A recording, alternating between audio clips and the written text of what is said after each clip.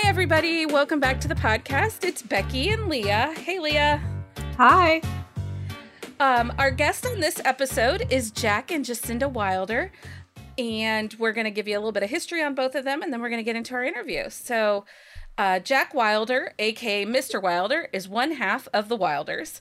You might know his wife, Jacinda, as the author of such best-selling books as Falling Into You, Falling Into Us, Stripped, Wounded, and Alpha, among many others.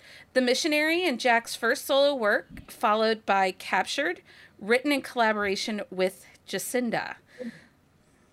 And Jacinda Wilder, New York Times, USA Today, Wall Street Journal, and international best-selling author, is a Michigan native with a penchant for titillating tales about sexy men and strong women. Her best-selling titles include Alpha, Stripped, Wounded, and the #1 Amazon and international bestseller, Falling Into You. You can find her on her farm in northern Michigan with her husband, author Jack Wilder, her 6 children, and a menagerie of animals. Welcome to the podcast, guys. We're excited to have you. Yay. Thanks for having us. Great to be here. So let's get to know you guys a little bit. I feel like we know you guys already because we had the privilege of getting to hang out with you guys at one of our drunk book clubs, which was so much fun. And we loved chatting with you. So I feel like we've already know you, but we'd like to let our authors get to know you guys a little bit. So what led you down the romance genre? Let us down the romance genre. Well, we tried poetry first and that didn't pay the bills. So it's fair. We sold about 3 copies of a romance anthology. That lands you at the top of the romance. It was like William Shakespeare, us, with 3 copies sold. So we were pretty proud of that. But that was all my mom, I think. Yeah, that was your mom. It was your mom, my mom, and like a neighbor. Yeah. But we both are avid romance readers. Jack will admit it. He actually read every book his mom ever read after she finished it. How old were you? Like 12, 13? 12, 13. She'd bring home books from the library and she would read them. And actually, I was a much faster reader than she was. So I would read them first. And I just never really thought about what genre was. He just really, really liked them. There was a book there, so he read it. Yes. He didn't have any friends and he didn't have many books. We just took those library books from his mom. And actually, we're probably going to get in trouble because his mom probably wouldn't like us outing her that she's a romance reader, but since she was the Baptist pastor's wife, but he loved romance. She wasn't into like bodice rippers or anything. That was my great grandmother. She was very. So you had come from a long line of romance readers. Yes. She would read them under the covers. Of course she would. And as soon as my dad walked into the room, she wasn't supposed to know. Was there a low hum happening when Grandma was reading? No. I'm thinking there was. Maybe. But anyway, well, why would she be startled when you walked in and she's under the cover with a romance book? Come on. I don't want to know. Okay, well, I think I know what's happening there. But we used to kind of trade books back and forth too. So I would read, a series and then I would give them to him and vice versa. So we were always reading, and I had a background in theater. And so I would write a lot of one acts and plays for my students and stuff. And so we had a period of time where we were in a little bit of financial crisis. We had a son who was very, very sick, and I was working as a teacher and he was in school, and we could not keep working and going to school with our son in the hospital. So a neighbor knew that we were in a little bit of a fix because we were actually probably about 60, 90 days from losing our house. And she said, hey, you should publish some of the stuff that you've written. And we were like, oh, no, we weren't going to do that. Thanks. We thought she was kind of like crazy for even thinking about that. And so I looked into like selling Tupperware or I don't know, something else even to like to make money. Because at that point we were desperate. And she kept coming around and she would make us meals. Bless her heart. Such a sweet lady. And so she would just keep bringing it up. And so we finally decided to do it. And I don't think we would have done it probably ever without those circumstances. And right away we had kind of a runaway hit with Big Girls Do It. So we just kept going. I mean, we didn't stop. I think the first year we put out 16 titles or something like that. So that's a lot of books. Yeah, I think we've been writing for 8 years now, and we have over 100 titles.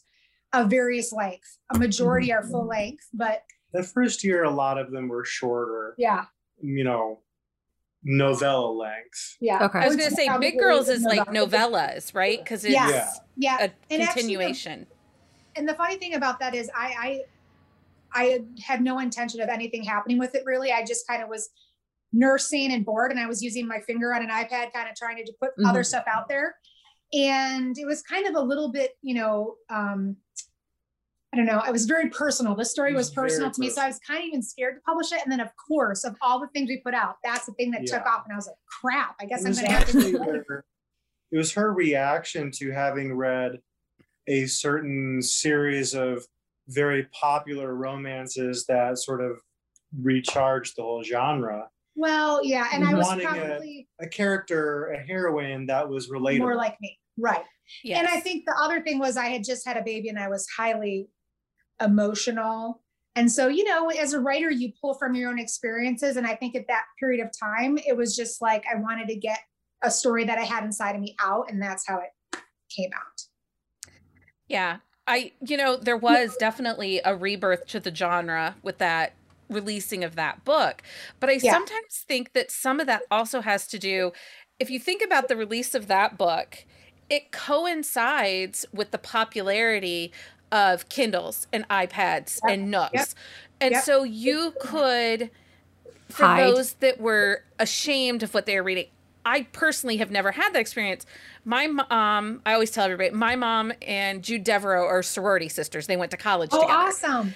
So I've been reading Jude Deveraux since I was 14. Like, I was stealing those suckers off my mom's shelves. Same and I mean, so I've never been ashamed because that's what we read. I mean, my mom read it, so I read it. But I think that the popularity of Kindle and iPads, that book just hit that moment in time. I think it was before that, because we've talked about this. I think it was Twilight that did it. And for me, I actually got so many because I was teaching teenagers at the time. And so many of them had never read before, like literally had never read a book for enjoyment ever. And those kids then turned into those same young women that started reading 50 Shades. So you had a whole new generation of girls that didn't read their mom's Nora Roberts and never had that experience. They weren't reading like avid readers. They just weren't. Harry Potter and then Twilight. Right. It's like that started a whole new generation, a wave of new readers. Yeah. So being right there in the high schools, like you'd see the girls carrying around those books and they had this excitement and this fire in their eyes to read those. And I was like, man, here we go. It's, and so that excited me as a teacher. And he actually got fired because I took a big group of kids to go see Twilight when it came out in the movies. You say fired, I say I quit. Okay. Because I knew they were going to fire me because I left. Right. I walked out. Right. He / got fired for walking out. Yeah. Quitting. Yes. So, that was just a really exciting time. All of those kids that were so excited to read, that got me excited. Don't you think that Twilight, actually the teenagers that were reading Twilight were actually the Harry Potter kids? Yes. So you can even take it the step back that, our older 20, 30 something kids are the ones that they got the Harry Potters as they released. They then got the Twilights as they were released. And then those were the young women and men that came of age at the dawning of 50 Shades. Absolutely. I agree. And the thing for me that was so cool is like just seeing them take off with it. Because like I said, there were kids that, said, I've never read for enjoyment. I've never had that experience of really enjoying what I read. They just were reading for school, and this was like totally new to them. It opened up a whole new world. Yeah, I think so. And it's interesting to me because I can remember as being a young woman reading and constantly waiting for the next Nora Roberts, the next Julie Garwood, the next Jude Deveraux. And you always knew that those released like in May and in November. And the rest of the year, you just reread their back history because you waited. But now with self-publishing, there's so much out there. And someone said, I was reading an article earlier last week and they said, well, they feel like books in general, there's just such an overload that there's too much. And I keep thinking, really? Because some days I don't feel like there's enough. Because there's so many different niches that with self-publishing, we can kind of fill a little bit of those holes that under traditional publishing, we weren't able to fill. Right. And I think too, what you said is the speed of being able to consume, because now we're in a time, especially with COVID, where you're just sitting around, you know, a lot of us waiting for the world to open back up. So what do you do during that time to escape is you get into a book. And that also coincides with e-readers and phones and all that. Yep, you can do it. But when you had to have a physical book with you, it limited how much you could read. Right. Because it would sort of mark you as a certain type of person to be that person who'd be sitting on the train or sitting in a waiting room that pulls out a book. Yeah. Granted, I was that kid, but that kind of marks you. And especially when you're a younger person, you don't want that marking. Right.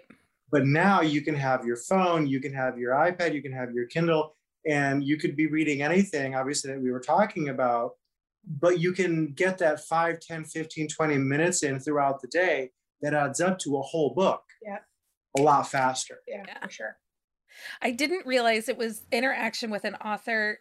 The final book in her, it was Nancy Martin. She wrote a series of books in the late 90s, early 2000s called The Blackbird Sisters. And they're really kind of women's fiction more than romance. Mm-hmm. But her last book of the sisters came out, and it came to my Nook, and I read it in a day. And I sent her an email, and I said, oh, Nancy, this book is so great. I read it, started it this morning. I finished it tonight. I just loved it. And she's like, that took me like 6 months to write. Yeah. Yeah. I'm like, oh. Oh, well, we send an it's email really good. out saying the book's up there, and we get, in a couple hours? A couple hours, yeah. Someone will have sent us an email saying we finished it. Sit. I'm like, okay, well, that was my whole life for the last couple months that you just got through. That's how I read, like, because I started a book at like 9 o'clock this morning, and I put it out to like our Discord, and I was like, oh, I'm diving into this book in 11:30. Like, I was already done, and that was with a few interruptions. But like, I read exceptionally fast. Yeah. But like, I almost feel bad that I do, but I will reread books over and over again because I can get it in that fast, and the more I read it, like, the more little nuances that like I find that I missed the first time. Yeah. Well, I mean, I think it's, as long as whoever's reading it is getting something from it, I don't care if it takes them, 2 hours or 2 weeks, but you just want to have that connection, I think. Mm-hmm. Yeah. So do you have a trope that is your favorite to write? I think that's the biggest issue with us, is that we're all over the place. Yeah. We just love writing all different things because we love to read all different things. And I know, our agent has kind of said to us before that might have hurt us a little bit because we kind of lose readers as we jump all over the place. But that's kind of what keeps us from losing our minds, I think, because we just have different stories, different kinds of stories in our heads, and we like different kinds of stories. And so especially if we write something that's really, really emotional, for us, because of the way we are, we have to swing that pendulum on. I felt like I was going to hit you. I saw that shadow. We have to swing it the other way to kind of balance ourselves out. So a lot of times people will say, well, I read your last book and this one's nothing like it. I hated it. I'm like, well, go to the next one after that probably, or the next couple after that, because we like to kind of balance out emotional with kind of like funny, sexy things we don't have to think about that much, if that makes sense. But see, and that's funny because part of what keeps me coming back to your books, and I've read them all because I'm just a little bit obsessive like that. But one of the things that keeps me back is each read is different, even within a series. If we take the Bad series, each book is individualized enough.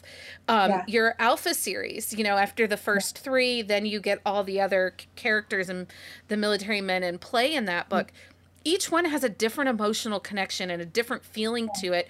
So each one is fresh. So you can tell your agent that not all your readers are like Well, I thank you. I appreciate that. And that's what I feel that way too, because we like to keep it fresh for us. Like, I mean, I know that there are some authors that just have this really set formula that works. We do not have that. Like, that is we should probably be like, I think at one point we set out to do that. It didn't work. Like, we just have to be able to kind of go wherever we go and follow those characters. And that's the kind of people we gravitate to. We even tried one time to like go out and find people that could be our like muse for a certain, like even that didn't work. We have to just let the voices in our head and how the stories come out just go, like just follow it. We almost say it's almost like a trance, like it's we kind of just we're following along with the story as it goes. So I feel like sometimes we have very little control over what comes out.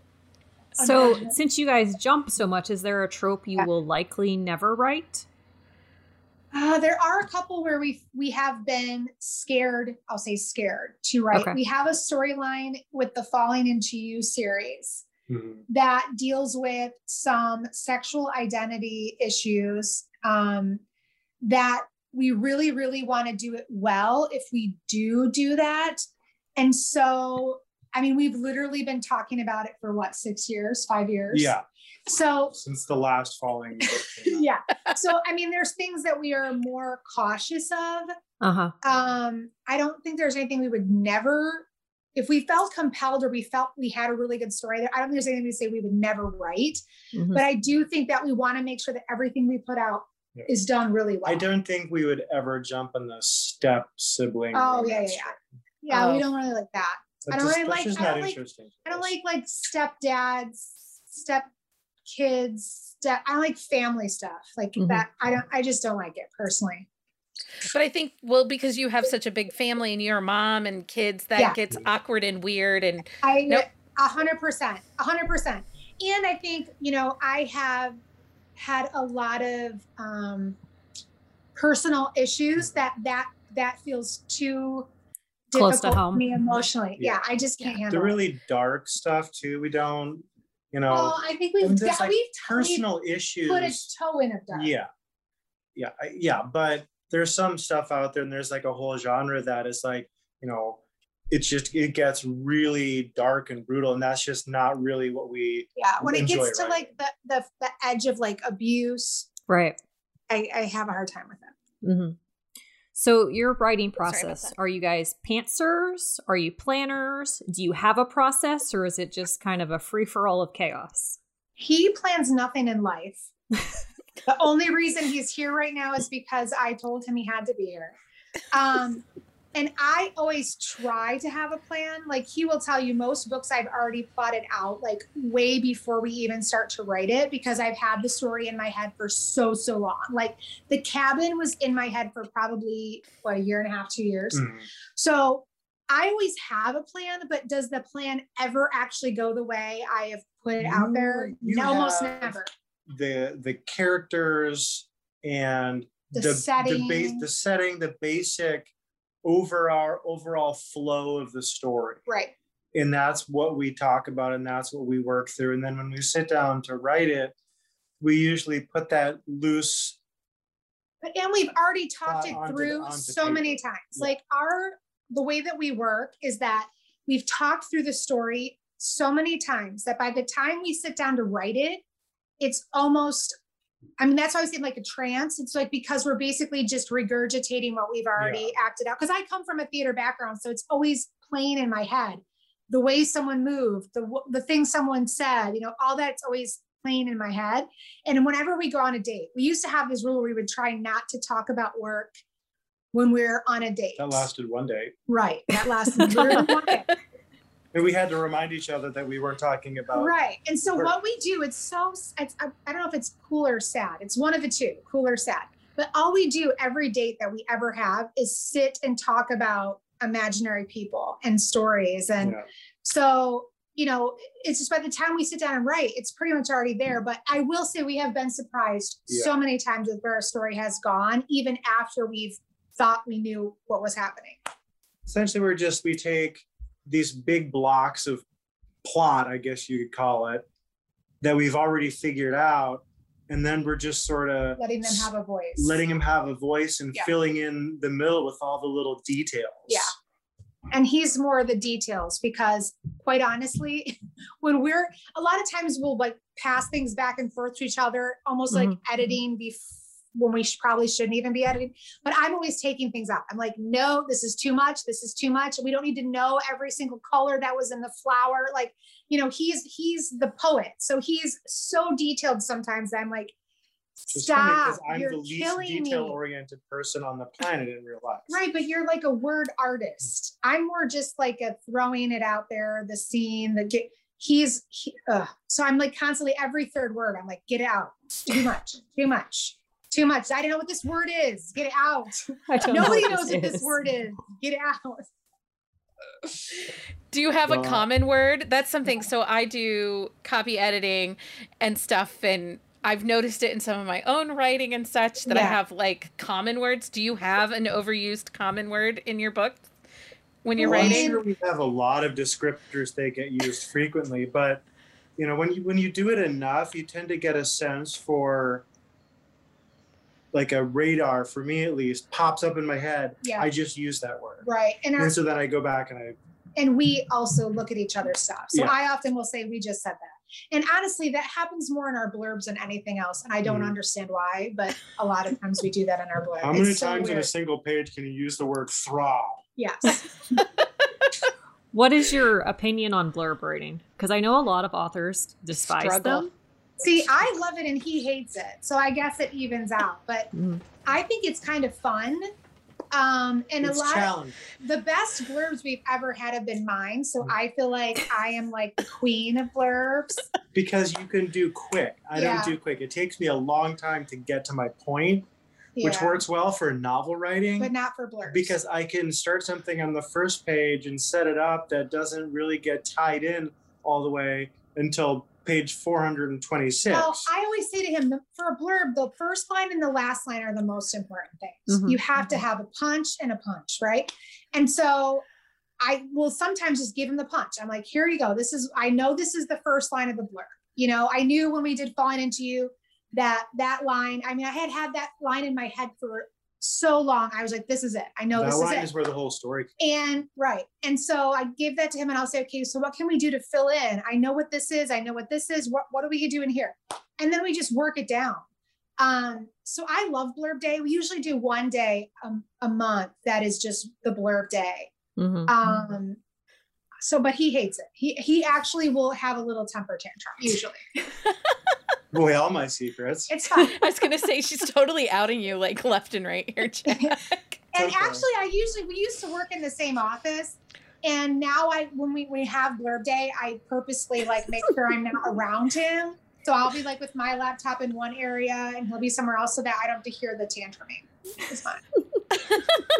Because it's in your respective you have to go corners. over it again and again and again. He doesn't like the repetition. I can't do repetition. Like once I've read a book, I can't read that book again for years. But again, coming from theater, that's you say a monologue 10,000 times before you perform it. So it doesn't bother me. Yeah. Well, and I see, you know, it's funny because when you were with us for Drunk Book Club, you talked about your theater background. And as I went back and I looked at some of your books and did a couple of rereads, I see the theater because, you know, we're a big theater family ourselves. Yeah. And I'm like, okay, yeah, like that's theater movement. Those are descriptors that we would use in a script, in a story. And, and I was telling my mom about it, and she was like, that's probably why you love her so much, because that's awesome. theater people are all the same. I'm like, thanks, Mom. That's true. You can find them and you can see them and you know them. You see it a lot, especially in the dialogue, because you have to. We look at writing dialogue as like a director would blocking a scene. Yeah. Because each movement in that scene has to have a purpose. Right. And so you have to set off this character saying this thing. You have to anchor it in reality somehow when you're writing a book. So because in reading, one of the things that bothers me the most is a whole page of he said, she said, he said, she said. So we work really hard to make sure that you don't have that, or have it as little as possible. So we look at it as block. And that's why we work so well together. And, you know, I think I told you guys before, but we would never be able to produce what we do because everything that I'm good at, he's not, and vice versa. So I am more of the dialogue because that's what I did is, you know, monologues and doing scenes and, you know, and improv. I did a lot of improv. So for me, he's really good at filling that stuff in so that you can, when you read it, you see it, you know? So I think the fact that we both come from such very different styles and backgrounds, has always helped us with fleshing out the story. Well, and your dialogue to me reads like banter versus straight out literary dialogue. It is a definite exchange, a back and forth, which is theater. You know, that's how the story moves, is with the dialogue and the back and forth. So awesome. So we're kind of curious, and if you want to be like, nah, never mind, it's fine. But we wanted to know why use Jacinda Wilder as the author name and not use both, because, and I think it's a newer trend to have two authors in a book. But why make the choice just to use Jacinda's name and not Jack and Jacinda Wilder? Well, it makes us sad because we did try to experiment with this more early on, and it just flopped every time. So, you know, I think in the beginning, we both were writing under separate names. Actually, it was totally different names in the very beginning.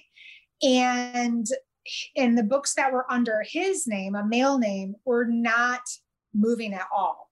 And so we were like, okay, let's just try something totally different. And I think, you know, we were still trying to figure out what we were actually doing too at that point. So I don't want to point it to any one thing back then. It could have just been us floundering with a cover or a title or whatever.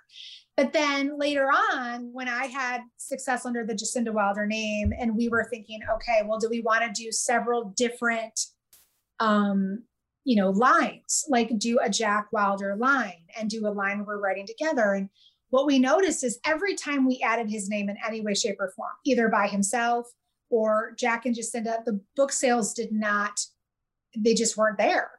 So, you know, I don't really know what it was about it. And honestly, I think one of the best books we ever published was the title that we put under his name, The Missionary, and Captured and Wounded, which are the ones that we, you know, put both of our names. And I think that really hurt those books. I think if we would have published those just under Jacinda Wilder, they would have done way better. But we wanted to experiment with it. And I think there is some kind, and it's different now. I think when we first started self-publishing, there wasn't as many men writing romance. And back then it was like Nicholas Sparks was like the only, right? So I think there was kind of like a weird thing where we felt like, I don't want to say stigma, but it was a stigma. It was a stigma. And so I think men writing romance, there was like a pervy kind of connotation or a weird vibe. So it does kind of make me sad because I do eventually, I mean, we've always said he has never gotten the New York Times title under Jack Wilder. He's never gotten any of that notoriety. I do hope one day that he will, because quite honestly, I think a lot of the things that are more him than me are way better. But I just think there was a stigma there that unfortunately exists. And I do think every day we're probably moving the dial a little bit more out of that kind of thinking. Yeah. But just at the time, it just. Well, and you have loud voices, like you said, like Nicholas Sparks, who is very clear to state he doesn't write romance, that it's not worthy. So to have a voice like that, and, you know, to be a guy trying to break in and do it, you're fighting a very loud voice into stereotypes and bullshit. Remember, people, I don't like him. And we were already fighting. I mean, when you were talking about a stigma of being an indie author, that was a huge stigma. I mean, we went and talked right when self-publishing kind of got big. We went and talked at the London Book Fair, and we were heckled. I mean, literally thousands of people heckled us. And it was one of the most humiliating experiences of my life. So if he would have got up there and said, I'm a man who loves to read romance and loves to write romance, and I self-publish, I mean, it would have been bad. Worse than bad, right? So I think we're definitely, every day, this industry is breaking down barriers, breaking down walls. And I think this is just another one that's, you know, going to slowly be broken down. But it definitely is hard, I think, for a man to say, hey, I've always loved romance. And the thing that's so funny to me is I always say to him, like, every major story in the history of the world is a romance. Literally every. Star Wars is a romance. Game of Thrones at the core is a romance. I mean, MacGyver was every story is a romance, right? But for some reason, it's like we don't want to admit that, or we try to pretend it's not. I don't understand. Especially for men. Yeah. You know, it's the idea that you can't have emotions. Love is not macho enough. You're not allowed to have emotions. You're not allowed to find the beauty in things. You're not allowed to be affectionate or be tender or have any softness in your character at all. You're not manly. Right. No, and I would agree with that. And I mean, just as women who read romance, we get it from other people that'll tell us that what we're reading isn't valuable, that, you know, it's just smut. I have certain words that I hate. I hate the word love story. I hate the word smut, because I'm reading a book. It's a story that in the end, I know is going to have a happily ever after. Even if it's, you know, duetted or trilogied or whatever, eventually they're going to get their happily ever after. And that's powerful. Love is powerful. I agree with you. Jack, 100%. I did read Captured and Wounded. After book club, I went and grabbed them out of Kindle Unlimited, and they're very well done books. I very much enjoyed them. So listeners, if you're looking for a book to read, highly suggest you add those to your TBR, because they were very well done. So, you know, and I'm not a stalker, I promise. We love stalkers. They're gonna be like, she's really close. She's just in Ohio. We might need to move. Go back to where the bear is. Yeah. Right. Is it hard? Oh, go ahead, Leah. I'll do this one. Is it hard to balance your career life and your family life, because everything's so like intermixed? 100%. It's the hardest thing that I've ever done, and I've done a lot of really hard things.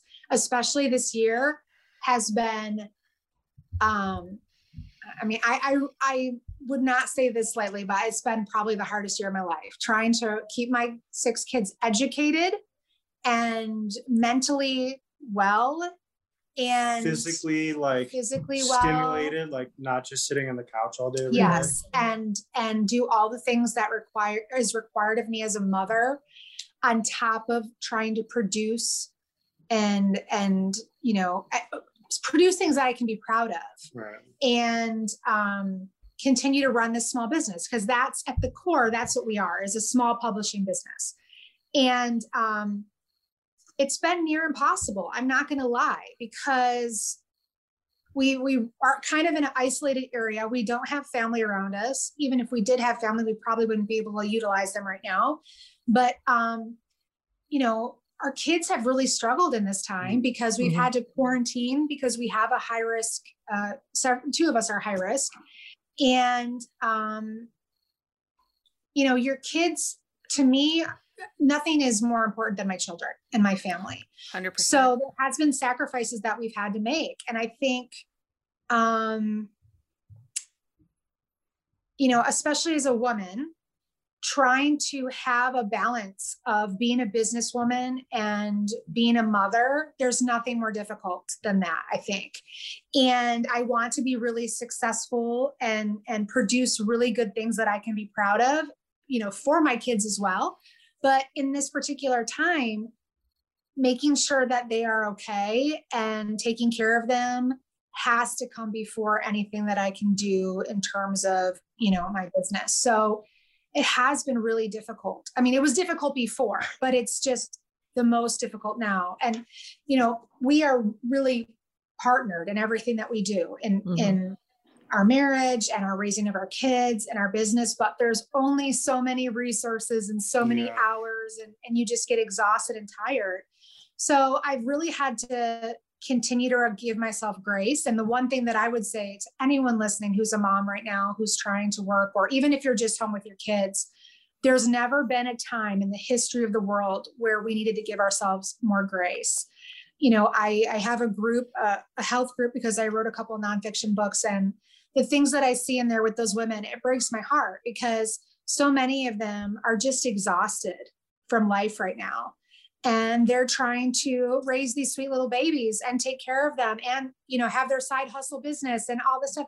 It's a difficult time. And I don't think it's being talked about enough. I don't think that we're talking about the amount of stress that we're putting on mothers, the amount of stress that we're putting on women in this particular time, because I just read an article about women are the ones that left their jobs. Women are the ones that came home to the kids and are now trying to teach their kids. And so I think we're definitely going to need to give ourselves some comfort and some grace and some self-love and some pats on the back, and come out of this really feeling like warriors. Because to me, this is wartime. To me, this has felt like wartime. And I say to my kids, I'm not sending you off to war, but I'm trying to keep you alive. I'm trying to keep us all learning and growing. And so I think, if you're at home right now with your kids, man, I already think you deserved so much for doing that. But now it's like, man, give her a Louis Vuitton and a cupcake, because there has to be an award at the end of this. I don't know what it is, but there should be something, some kind of medal we all get. I just want 1 hour by myself. Like I'm telling you, same.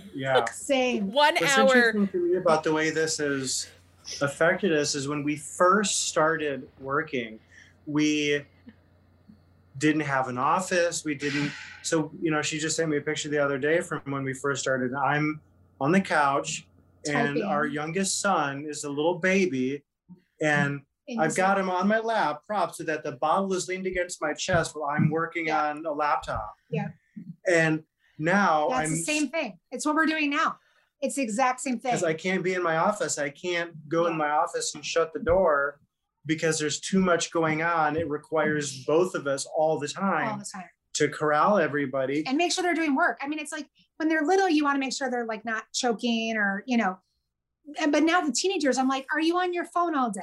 Are you, are you eating anything? Like, are you eating too much? Like, you have to be with them, like, to make sure they're okay. How many cheese sticks have you had today? Yeah, one camera. If you eat a whole Costco thing of cheese sticks, that's like 80 cheese sticks. Like, where did they go? It's a lot of cheese sticks. It's a lot of cheese sticks. But I really think, like I said, the ironic part of this whole thing is this was the year. I mean, we have 6 kids. Oldest is going to be a senior. This was the year where we were finally not going to have a kid at home. This was the year. This was it. Kindergarten was happening this year. And we were like, we're just going to have sex all day and party and just do what we want. 87 books because we don't have anything to do all day. Like, we could write 2 books a month. It'll be awesome. And then COVID. And I'm like, seriously? Really? Right now? Really? Honestly, like, I don't think I'd survive because I'm a stay-at-home mom. So I've been home with my kids my oldest is going to be 10 this year. But when they were home, like, I loved when my husband came home from work because he would take the kids, do dad stuff, like be super dad. He after working 8 hours and he does like a physical job, he's like, go take an hour and do what you need to do. Like, if you need to just sit, like, it was amazing. He still does that now because he's like, go take a break. You need to breathe. Awesome. But if it wasn't for him, like, it would have been bad. Lose your mind. You actually lose your mind. Yeah. It's called self-preservation because sane wife is how you stay alive. True. He knows that too well. Too well. Our problem is my husband was home also. Like, he works at a university, so the campus closed, and they're like, you can work remotely. So we were all here together. Oh, yeah. And I have my mother 6 months out of every year. She either lives with me or lives with my sister in Texas. So it's like everybody here all the time. Yes. But I love them. I love you, but go away. Go away for 5 minutes. I just don't want to be touched for like 1 hour or anybody have a crisis for 1 hour. Like, I mean, don't if ask they me eat a all the question. cheese sticks, they eat all the cheese sticks, like it's fine. Just wandering around going, you just do that somewhere else. We have outside. There's another room beside the this garage, one. Anywhere but here. Okay, so when you guys are writing and you're coming up with ideas, is one of you what I call the voice of reason? Because in my relationship with my husband, we've been together 23 years. He is the voice of reason. I come up with all these great wacky ideas, and then he has to like rein me in and pull me back. So he's my voice of reason. Between the two of you, who's the voice of reason? Yeah, he's wacky. I always say, like, you're on in a different world, in a different planet.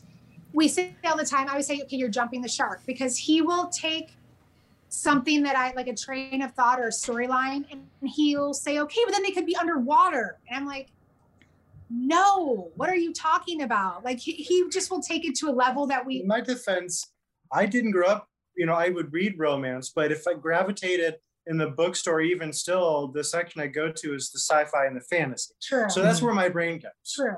Yes. He'll be like, oh, but maybe this could happen in space. And I'm like, I'm only a romance writer by trade. No. I mean, there is romance in space. It he work. wants to, let me just tell you, we talked about last time about the Bad Brothers were originally bears.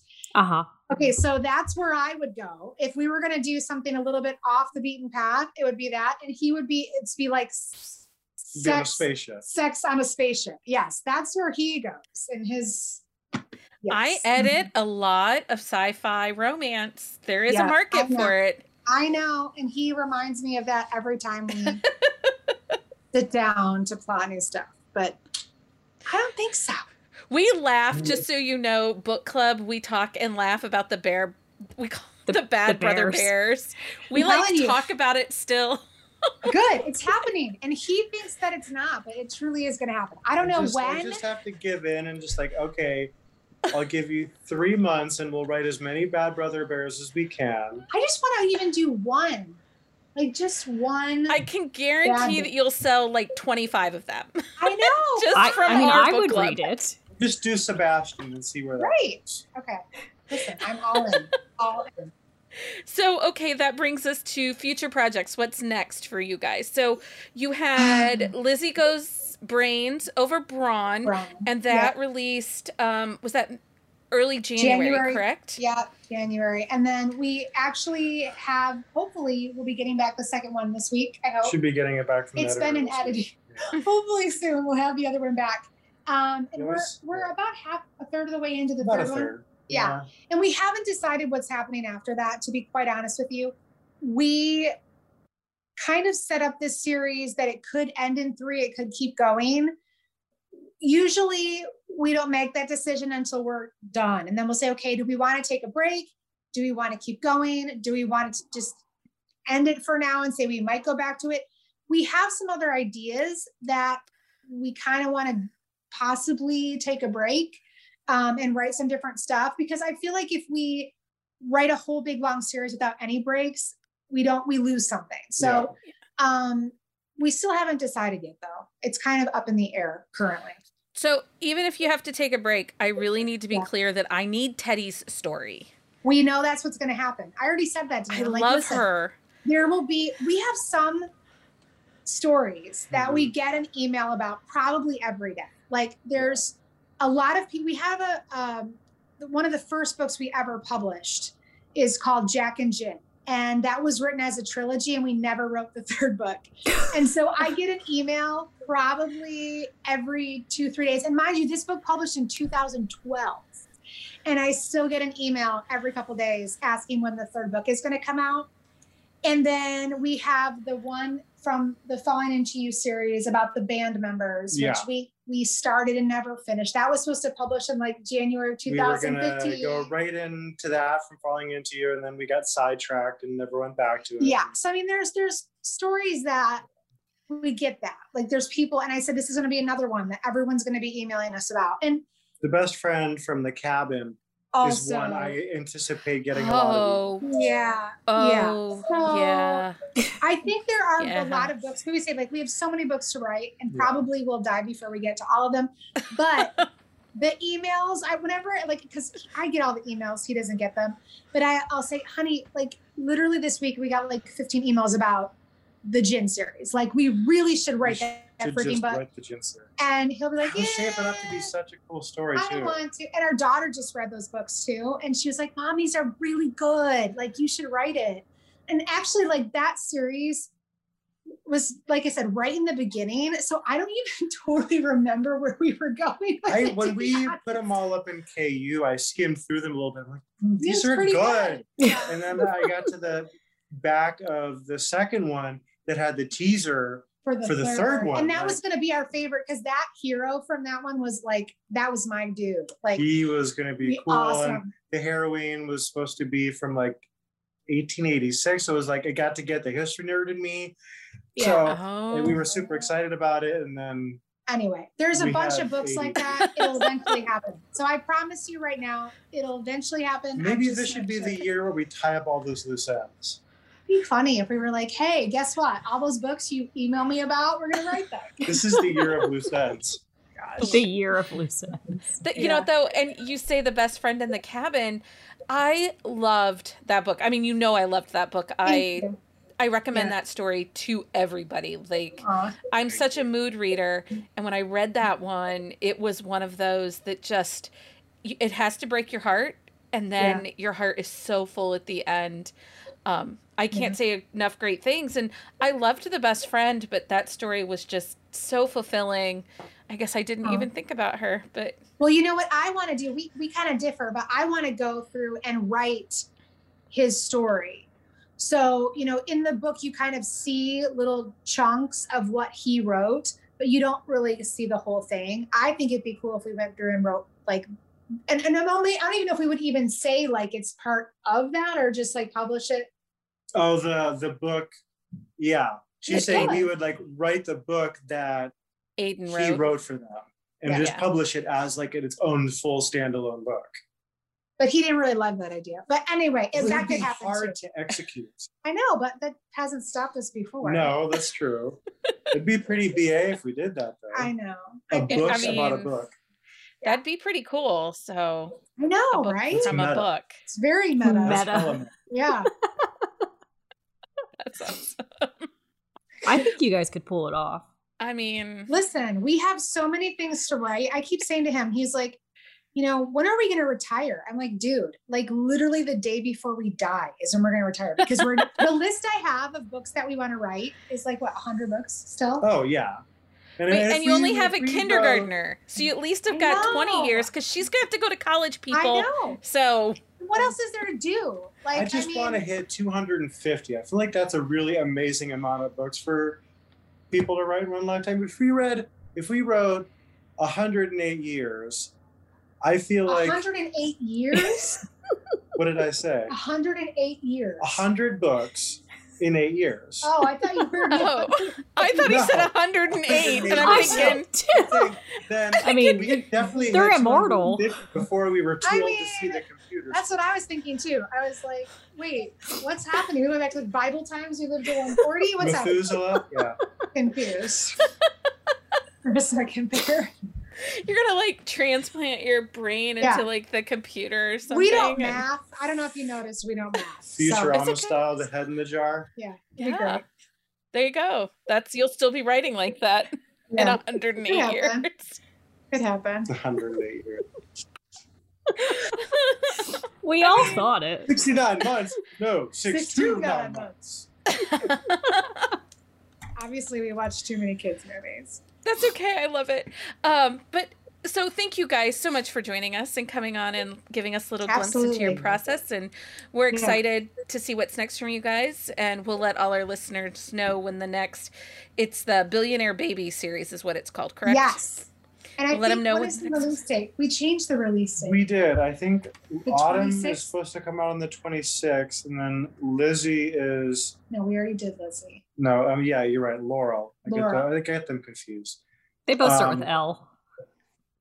And it's late. Working on it, we keep having to go back and change the names because I get them mixed up. It's the 20 something as well of April. I think it's March 23rd and then April 26th. Yes. Oh, and we should tell you too. I don't know when this is going to air, but we are going to be doing the last Sunday of March. So I think that's the 29th. Oh, good. So that same weekend-ish, we're going to be having a special promotion with BookBub on the Cabin.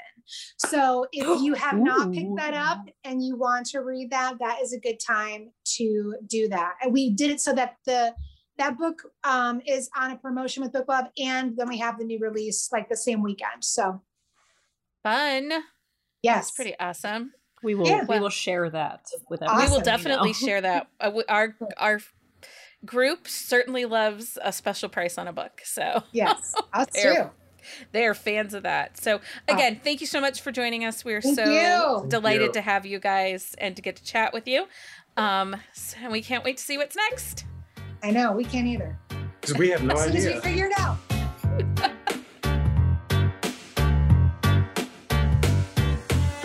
Okay, thank you again to the Wilders for joining us. I do love chatting with them. They're so fun. I love Yeah. them at book club. They are a lot of fun. I could talk to them forever. And I keep telling them I'm going to stalk them once the world opens up again because they're not so far from me. So this week in the Romantic Buzz, I didn't really come up with any news for us, but I did want to mention that we have an author or a book, I guess not an author. We have a book for our April Drunk Book Club. That we do. So we are reading Stud in the Stacks by Pippa Grant. Yes. Okay, make sure I got it right. We went looking for a rom-com and it was a tight race. We actually it came down to Her or The Morning Wood by Heather Oregon. So I'm excited to read Pippa Grant again. I've only read one book by her, so Oh, it's a good one. There's a loincloth and unicorn blankets, and there actually is Fantastic. some alien romance stuff in there too. hilarious. Oh, it's a good time. The grandma is like one of the best parts of the whole book, honestly. Oh my gosh, I can't wait. Anyway, so if you're interested in joining us for Drunk Book Club, it's all a part of our Patreon. You can find details on our website, and it's just a fun thing that we like to offer to people that support the podcast. So support us and come to Drunk Book Club. It's a good time. It's a little chaotic. It's a But it's a lot good time. chaotic, sister. No, It's- you don't want to scare them off. It's a little No. chaotic.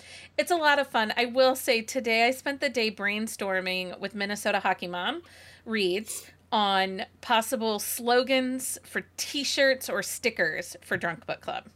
Oh man. So she wants us to make a trophy husband t-shirt, like my trophy husband knows about my book boyfriends or something. We'll have to fine tune that one a little. She wants to give her husband an I'm her trophy husband t-shirt to wear when we go to conferences.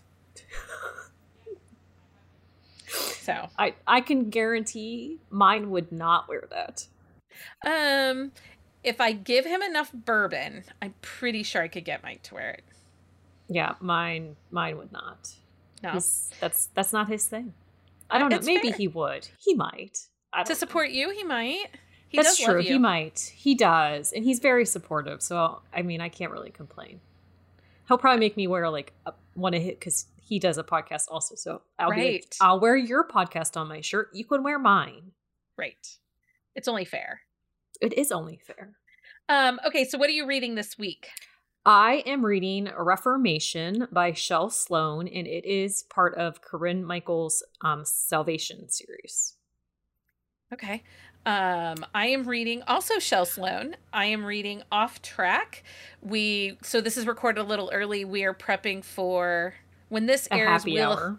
Yeah, when this airs, we'll have had 4 happy hours in 6 days. Yes. So And Shel Sloan is one of those. So Becky Shel and I are Sloan's one of both ours. we're both happy hour prepping. I've been doing a lot of happy hour prepping this Well, week. Earlier today, I finished Dirty Talker by Mira Lynn Kelly, who is also one of our happy hour authors we have coming on. And I also finished Dirty Talker by Mira Lynn Kelly.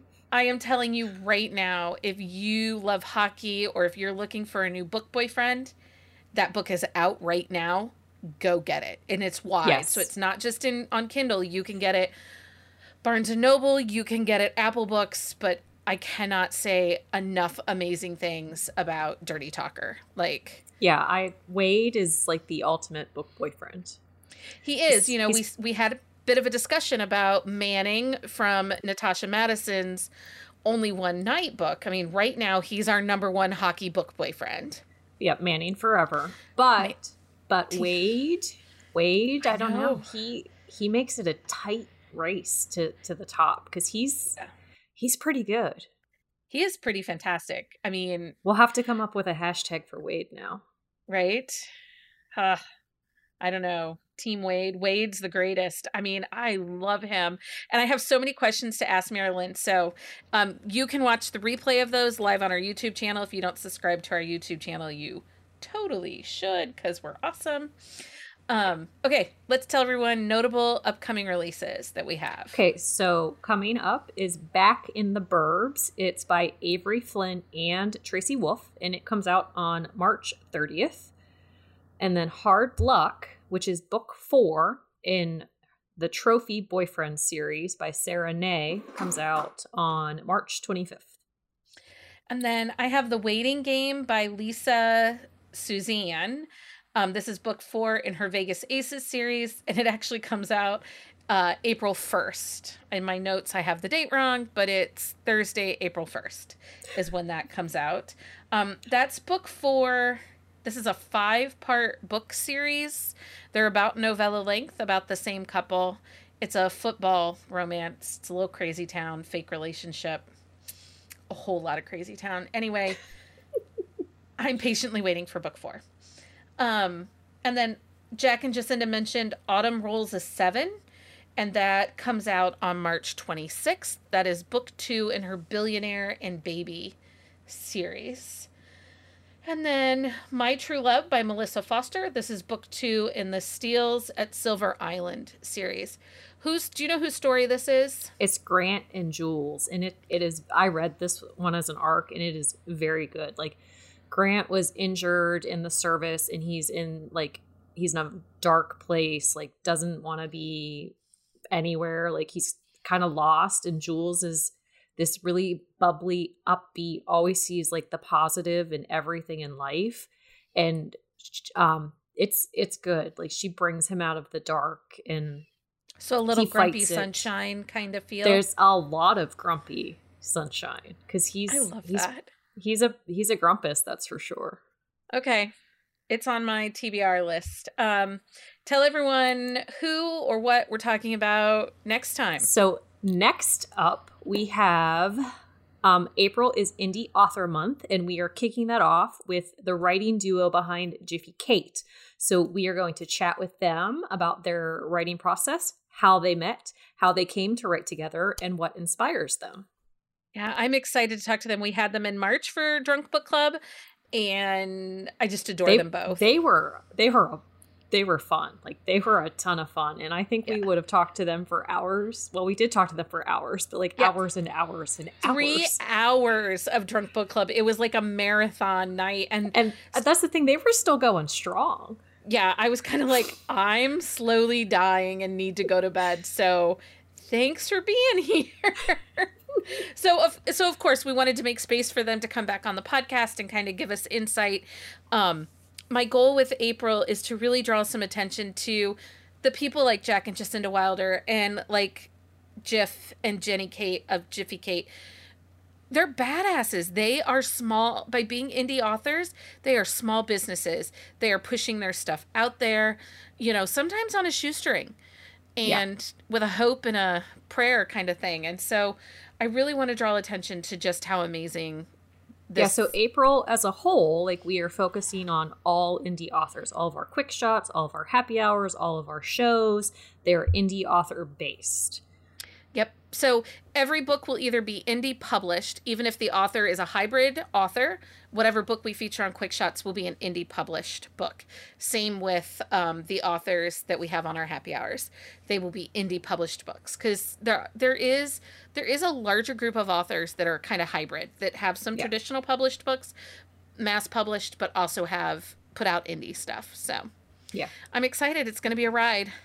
It's going to be a good month. We've had some great shows in the past month. We have some awesome shows coming up. It's a good time. Come listen to us. Subscribe to the YouTube, like Becky said. Join the Patreon, and you can join our Discord server, and which is always, you never know what's going to show up on there. Right. We talk about a variety of things. A little last bit of week this. I was obsessed with Harry and Meghan. Yeah. So we had to talk about it. Of course we did. We also shared TikToks like nobody's business. So yeah.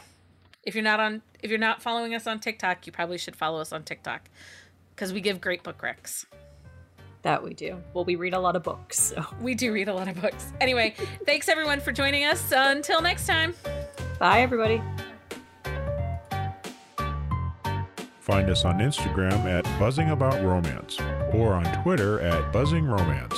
If you like the podcast, please leave a review. If you'd like to support us directly, join the Bookcase and Coffee Patreon and receive exclusive content only available to Patreon members. Check out bookcaseandcoffee.com for our on-the-shelf show notes.